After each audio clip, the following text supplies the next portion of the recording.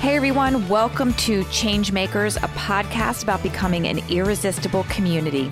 I'm Kelly Lippenholtz, and my ministry partner Susan Aldridge and I are exploring how we can change the culture in whatever community we are a part of to a culture of transformational love. If you're a small group leader, a ministry team leader, a church leader in any way, this podcast is for you, and it will make your group, your team, your church, even your family a more loving community.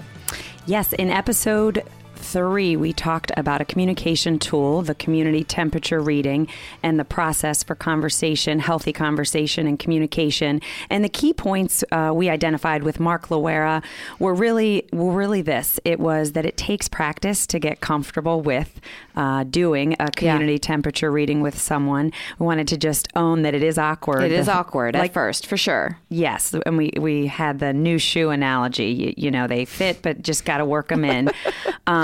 But the second thing that was a takeaway was the regular rhythm of trying to practice this skill with another person, and the value of that, and why it's so important, so that you don't weaponize it and use it just when you have a puzzle or a complaint with that individual, that you can use it to know them and genuinely start to appreciate them, and share your hopes and dreams. And that builds trust, again, for future healthy communication. So that's a recap of episode 3. Yeah. And it does get less awkward eventually, right? You got to work through the awkwardness.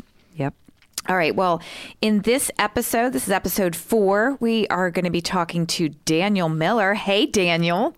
Hi, Kelly. Hi, Susan. Good to be with you guys. Awesome to have you here. Daniel and I have done podcasts together before, so this is a little reunion for us. Do you want to plug your podcast here today? Sure. We're going to be publishing a new season of our podcast really soon. It's called Uprising. And we have talked about student ministry for the last couple of years, but we're going to bring in all of our next gen team and start talking about 6 weeks to 18 years old ministry. Ooh. All of it. Oh, I'm going to need to tune into that. Okay, sounds great. Well, we're glad you're here. And today we're going to be talking about the topic of mind reading and clarifying expectations. So God has given all of us the gift of discernment.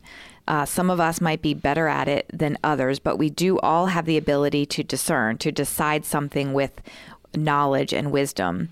We have this inner guidance system that helps us do that, and those are our thoughts and feelings. However, as human beings, because we're human, we're not robots, we often allow our thoughts and feelings to make assumptions about other people based on their behavior or their mood. We think we know what others are thinking or why they behave a certain way.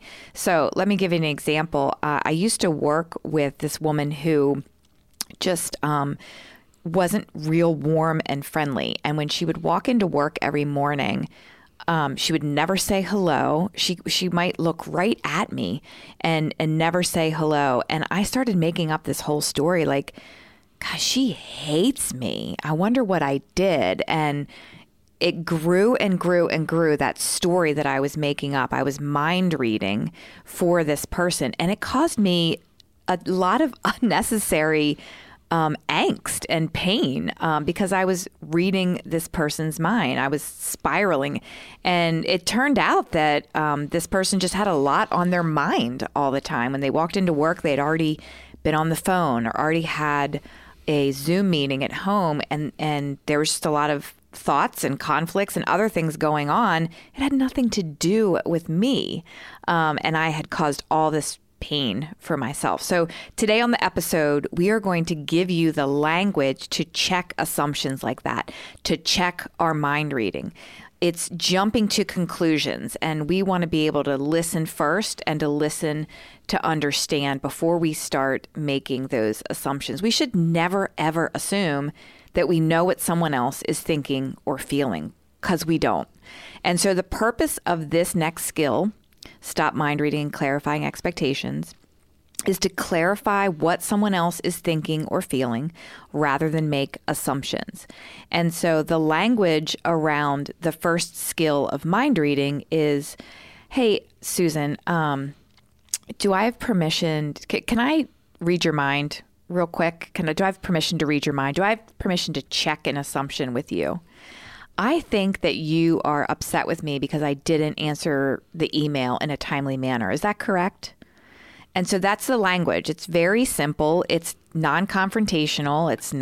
It's not really conflict. It's just a question. I'm making up this story in my head, and I just wanted to check that with you.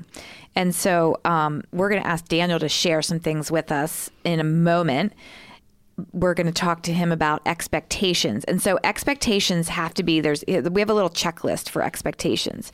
They have to be conscious, but they can't be unconscious. We have to know what our expectations are. We have to be aware of them. Number 2, expectations have to be realistic. They have to be doable. If I have an expectation for somebody on my team, it has to be a realistic expectation that they can do it in the time that I'm asking them to do it. They have the skills to do it.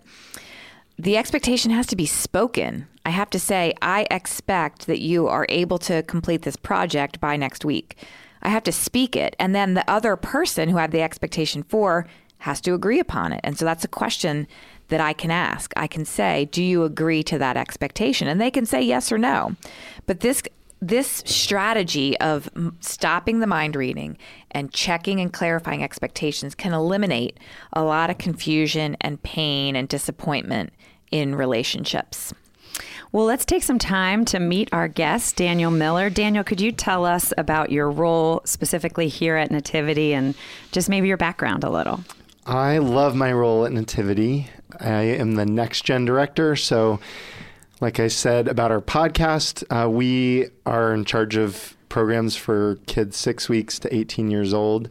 So I get to work mostly in student ministry. That's how I came onto staff, and that's where I spend the bulk of my time planning things programmatically. But we have a great team that I get to lead who's doing amazing things with our kids and students and their families each week. So that's me at work, at least. Thank you. Can we jump right into the content of unmet expectations and have you share a recent unmet expectation for someone that made you angry or disappointed? So take a minute, but any unmet expectation and what story maybe you told yourself about the situation? Mm-hmm.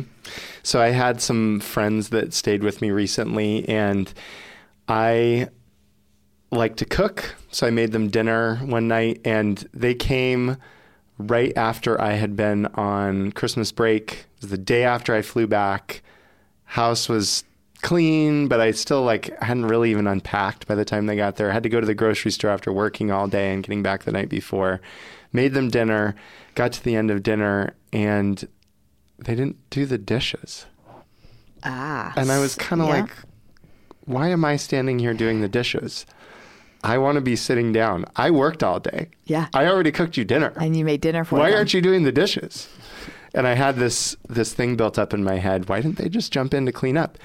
But I hadn't said that to them. I didn't suggest that they should be doing the dishes. There was nothing about me that...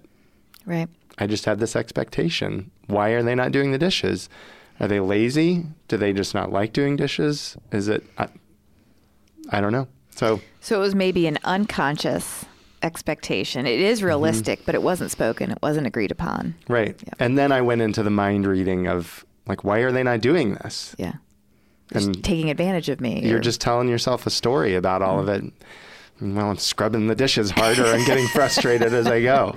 So where'd it go? Where'd it end? Did you verbalize it or have you just let go of it and let God with it? Yeah, I think I just had to let go of that one. Not had to. I did just let go of that one. But how many moments do you have? I had a hard time thinking of where this was in my life. And then I'm like, I do this 10 times every day. If you don't verbalize the expectation, it's really easy to get frustrated about little things, and those can accumulate too. So, especially about work, because there are expectations that we feel like people should just know.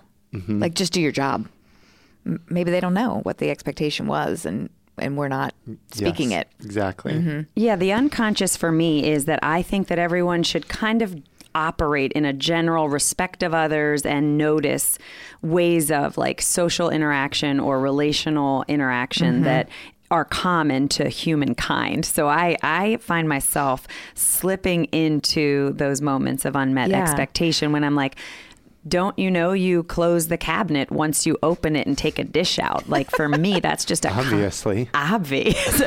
And I met with someone who said some people don't even see that it is still open. And that just gave me this, okay. I need to check that with my expectation department and get back to them. But just to move forward, like where in your life have you had expectations, Daniel, of others that you needed to clarify? Just bigger things. The dishes can become big. Trust me, resentment can grow.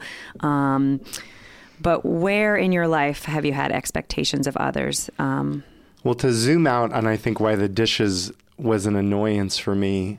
I'm a 2 on the Enneagram. So I don't know that you guys have talked about the Enneagram on this podcast but that's at all. okay. You can tell us about it. So it's another personality inventory. The most basic way to understand a 2 on the Enneagram is my first inclination, my inner motivation is I think of how to serve people and how to meet the needs of others. When I walk into a room, that's sort of how my mind works. And the downside of being a 2 is that I can become resentful because I don't see others anticipating my needs the way that I anticipate needs. So we expect people to behave like we behave. Yeah. And so that's why I think the dishes it's a little thing, but it's a bigger challenge that I can have too of I don't see why this person isn't anticipating my needs. And that can go for work. It can go for significant others. It can go for family, friends. It just can go across the board if it's not dealt with. Yeah. So that self-awareness that you have, did that come from, again, just like sitting and reflecting on your behavior over the years? Or how do you think you came to know that? Well, one of the good things about the Enneagram or other personality inventories is when somebody verbalizes the things that you experience and puts words to it, it's like, oh, that's what I've been feeling all of these years. So that helped me. It was kind of coaching so that I could recognize it more easily. And now I can see it. And at first I was like, I'm not resentful or anything, but I can be if I let those things build up. Yeah. Well, what expectation, or what is an expectation that someone has had for you that might have needed clarification in the past? And this is a big one. Humility. I expect you to be humble. Any expectation come to mind? I had a harder time thinking of an answer to this question, but this is sort of a funny one. So I have a younger coworker, and she kind of has this expectation that I'm going to tell her everything about my dating relationship. And I'm not.